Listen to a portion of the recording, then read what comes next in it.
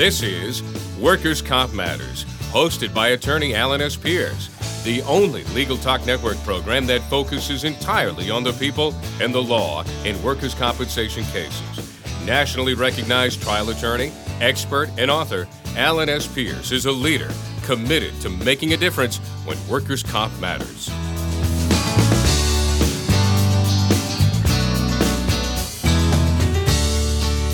Welcome to Workers' Comp Matters here on the Legal Talk Network. This is Alan Pierce. I'm a practicing attorney in Salem, Massachusetts with the firm of Pierce & Napolitano. And I want to welcome you all back to yet another edition of Workers' Comp Matters. Before we begin, we'd like to thank our sponsors, CasePacer, practice management software dedicated to the busy trial attorney. To learn more, go to casepacer.com. And we'd also like to thank our sponsor, PI Now. If you need a private investigator you can trust, visit pinow.com to learn more.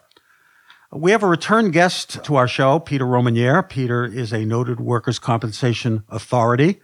He is a 30-year veteran of the workers' comp system. He's worn many hats. He's been an entrepreneur, a consultant, but he is best known as a writer. He has written on many topics of national interest, and along the way has interviewed over 1,000 individuals ranging from injured workers to CEOs of large corporations. He lives in the beautiful town of Woodstock, Vermont, and he is Harvard educated with both his bachelor's and MBA. Peter, welcome once again to Workers' Comp Matters. Thank you very much, Alan. I'm very happy to be here.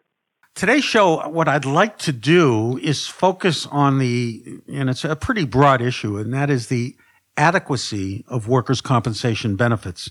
Those of you who are familiar with the workers' comp system understand that benefits in general are limited under most workers' compensation plans. They generally fall into 3 or 4 broad categories. One is the so-called disability or wage replacement benefits, which can be of total or partial amounts and or temporary or permanent. There's also the component of medical coverage for the costs of medical care and treatment. Those are the 2 benefit sources that are most commonly accessed by those that are injured. But the other 2, and perhaps there are others, but the other 2 major benefits would be vocational rehabilitation and in many states what's called a scheduled permanency loss of function or a disfigurement benefit. So, Peter, we'd like to talk about the adequacy of benefits. I think those of us who have worked in or observed the workers' comp system around the country for the last, I'm going to say 20 or 30 years, have seen shifts in benefit adequacy, especially since the National Commission's report finding significant benefit inadequacy in 1972. That's the National Commission on State Workers' Compensation Laws. And then I would call the era of enhanced benefits to come up to what the Commission recommended as recommended standards. And then beginning probably in the early 90s through the present, there have been curtailment of those benefits, and questions have arisen regarding whether or not workers' comp benefits as they exist today in many states are adequate for what they are designed to do. So with that kind of as a broad introduction, I'd ask you to kind of fill us in on how you feel where we are at this point in terms of the adequacy of benefits for injured workers. I have a pretty crude definition for myself of what the principle of adequacy is, and that is that the worker should not incur undue economic burden due to work injury. And as you pointed out, Alan, this could be a very complicated area of a study. Researchers have done some very dense studies, valuable, but lots of judgment calls went in them. What I decided to do a few years ago was to look at the simplest parts of benefit adequacy. And that is to look at how, when you're on temporary disability, what's the effect of 4 rules that calculate what you're getting for your workers' comp check. And that is the basic deductible, which is like 67% of average wage, tax-free. The wait period within which if you go back to work, you don't get any indemnity benefits.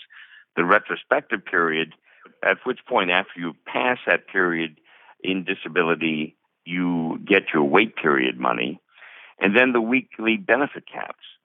And I found that I could not find, except very recently, not a single state that has looked at how their rules have impacted the take-home pay of the worker. In other words, Mary Smith has a take-home pay of a week of, let's say, of $450 after taxes, pre-injury, and then has a take-home pay of $350 after taxes, of course, tax-free, and workers' comp. That's a differential of $100. I don't think I've seen a single study, except very recently I came upon one in Texas. So let's go through pretty quickly what I found. Let's go to the simplest one, would seem to be the simplest one, which is weekly benefit caps.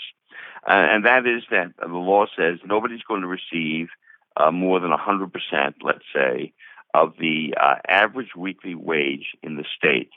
They will not receive that in workers' comp benefits. One of the things I found is that nobody could explain to me why that benefit cap is there. A brilliant researcher from British Columbia, Terry Boggio, explained to me why it's there. And the way to describe why it's there today is that the workers' comp system is not meant to be a friend to the hedge fund manager who stumbles going into the Yale Club in New York City to have a big lunch. That the workers' comp system is designed for the 90% of us or the 75% of us who do not get huge wages and income. So the benefit cap is there, but it's never been explained, and it's never been explained why it's calculated the way it is.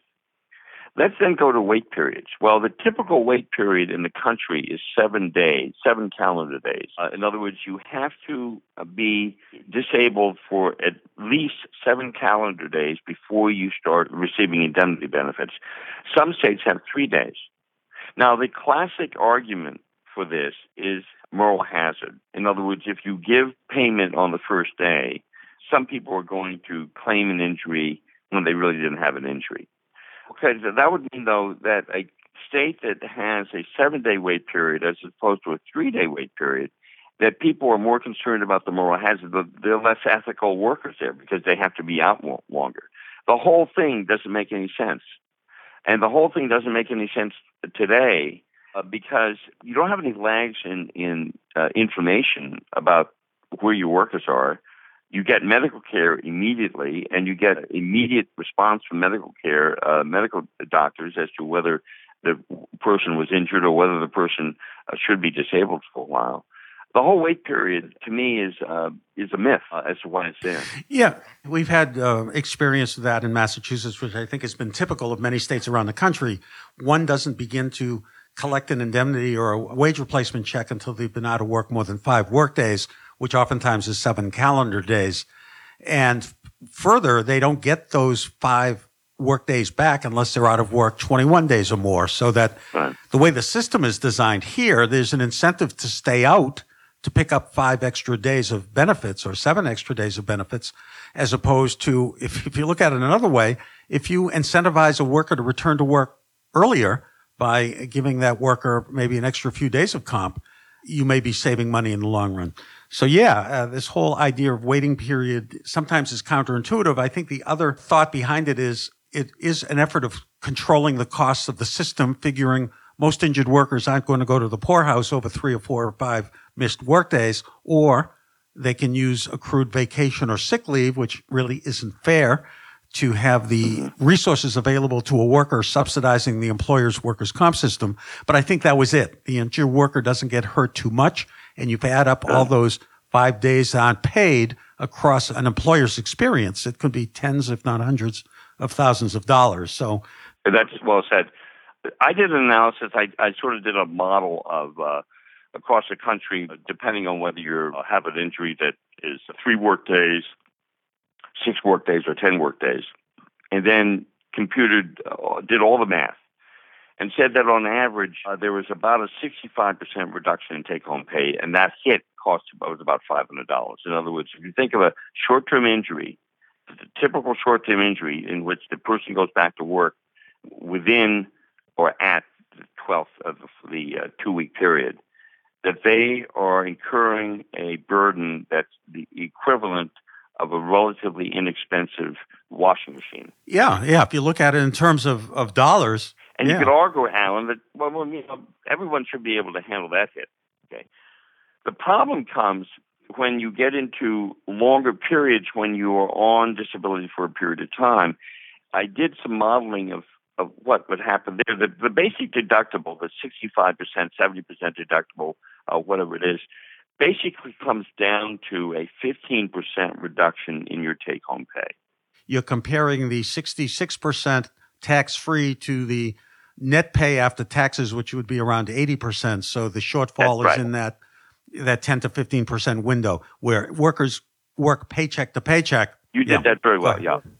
The rule of thumb is that your take-home pay while you're working is around 80% of what your gross salary is, and at a 67%, it's maybe a little bit more than that. If you have a 67% basic deductible, you're short about 15%. Right. Now, the problem comes when you look at whether people can afford that kind of hit.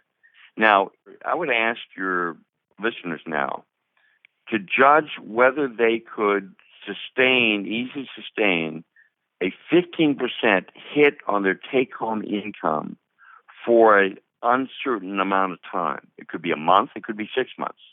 Okay? It isn't simply one-time hit. It can go on for several months. Now, you can say, well, Rumanier, that's not the right way to calculate it because most people have a partner, and you have to take into account the fact that the partner's own income is not being interrupted. So it's really not a 15% reduction in income so much as maybe like an 8 or 9%, 8% reduction in income if you group both wages together. Well, what I did I took median income in each state, which right now it's about $37,000 per worker. And I had a couple, both of whom had the median income, and they lived in the largest city in the state. And I had a basic budget for that state. And I found that if one of those workers was on temporary total disability, that couple could not afford the basic budget in that city. Could not afford it, the basic budget. We're going to take a break. We're going to pick up on that when we come right back. But after the short break, we will resume our conversation with Peter Romanier.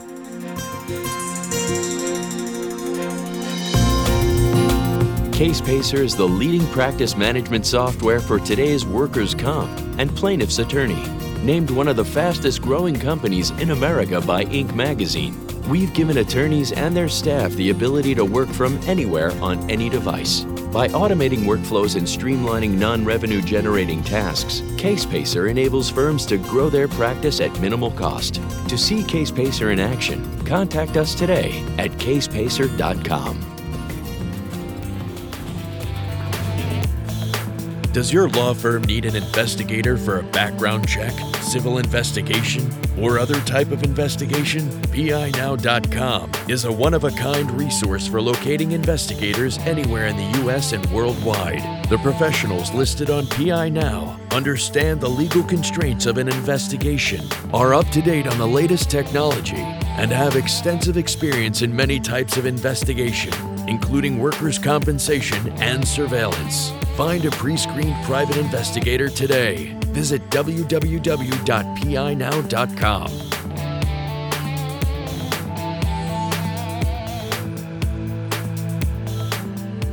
All right, welcome back to Workers' Comp Matters, where we are discussing with Peter Romanier benefit adequacy. Peter was just talking about studies where the impact on an injured worker and family, the longer somebody is on workers' comp, getting less per week, whether it's combined with a spouse or not, is hard to be sustained. There's one point I wanted to make as you were giving those statistics, and I am going to ask you where our listeners might be able to read your article or articles on this, but don't forget, in addition to getting 66% or 60%, even though it's tax-free, injured workers oftentimes, if they are contributing to their health insurance, still have to have those contributions made, or they might lose their health insurance. They're also oftentimes not contributing for other fringe benefits while they're out, so that while some might look at, well, you're getting 2/3 of your pay tax-free, it isn't that big an impact when you have to factor in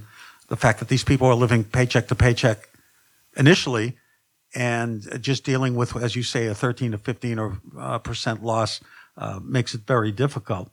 So, where you have studied this and others, where could somebody who wanted to access more information and look at the actual figures, they're very difficult to discuss in a podcast, where could they find that? Sure.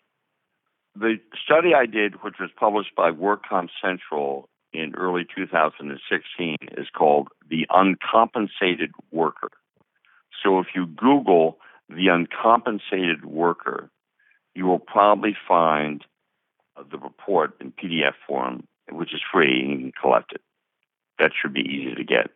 I'll give you my email address too right now, which is pfr at my last name, which is rousmaniere.com. And I invite people to look at that study, try to do it, challenge it, see if you come up with more interesting figures. This is a very unexplored area. And Alan, I'm awfully glad you brought up this issue of these other benefits, the other payments, deductibles, and if you don't pay them, you are disallowed. It causes all kinds of grief. There's no systematic information on this available. And if a number of attorneys could sit down and systematically collect that information on a random sample of their clients over the last 5 years or so, and we had a good, fair representation of several hundred or up to 1,000 cases in which we understand all the deductibles that were being taken out and the consequences of not paying those deductibles, we will have a much clearer picture of this. Yeah. I agree. Before we close, and I want to thank you for that, and I have read your uncompensated worker piece as well as most, or maybe as much of Peter Romaniere's writings that I have crossed my desk. I want to get back to something you mentioned earlier, and that is you sort of likened it to the hedge fund manager going to the Yale Club, but I would call it the higher end, higher paid worker. It doesn't have to be, a 7-figure a year hedge fund manager. It could be somebody whose average weekly wage is over the state average weekly wage or over the cap in most states. Massachusetts, our maximum an injured worker can collect is the state average wage, which right now is hovering around $1,200 a week. So that somebody who makes $1,000 a week, they get hurt, they get 60% or $600 a week. But somebody who makes $3,000 a week, which is not unheard of, $140,000 or $150,000 a year, they get 60%, but 60% of 3,000 is 1,800. Our cap is 1,200, so that worker is perhaps only getting 40% or 30% of his pre-injury wage. And that's a worker who probably, while it's obviously nice to have that level of income, also has a lifestyle and level expense somewhat commensurate with that income. So taking a hit to 60% is not viable for that worker. He's taken a hit down to 35 or 40% of his income. So, I wanted you to perhaps, you can call it a deductible, you could call it a cap, but it is the reality for higher wage earners, correct? I wonder how often that takes place. I had some discussions with the Workers' Comp Research Institute, which had done a study of caps, and we were comparing the frequency in which a cap was hit, I think in the state of New Jersey, for example, and we came up with different estimates. And I'd be very interested in how often caps are hit, and also who are they? Are these plumbers who are working triple time, and making $120,000 a year? Yeah, for the most part, I've got a lot of union workers here with overtime. They have an average wage of yearly, well over $100,000. Yet if they have an injury on the job and they're capped at 60% of their wage, but to a cap, their actual earnings on workers' comp are their percentage. And we do not want to discourage those workers. Those are good workers, right? Right. I mean, not that any worker is a bad worker. Those are particularly good workers. Yeah. I like to think we're all good workers out there. Exactly. Peter, once again, I want to thank you for being a guest on Workers' Comp Matters. You've given us your contact information, and keep up the good work and keep us, those of us who are attorneys, informed, because we need it. We're not skilled in data collection and analytics and statistics, but they are eye-opening, and especially when you're able to put it in the context that we can all understand. So for those of you listening, thank you for listening, and go out and make it a day that matters. Thanks for listening to Workers' Comp Matters today on the Legal Talk Network. hosted by attorney Alan S. Pierce, where we try to make a difference in workers' comp legal cases for people injured at work. Be sure to listen to other Workers' Comp Matters shows on the Legal Talk Network, your only choice for legal talk.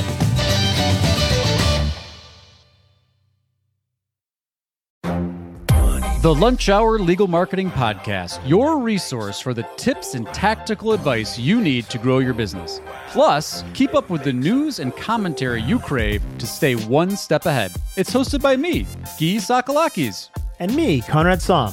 Every other week, we break down the issues holding back your marketing strategy and talk about the changes you need to be prepared for.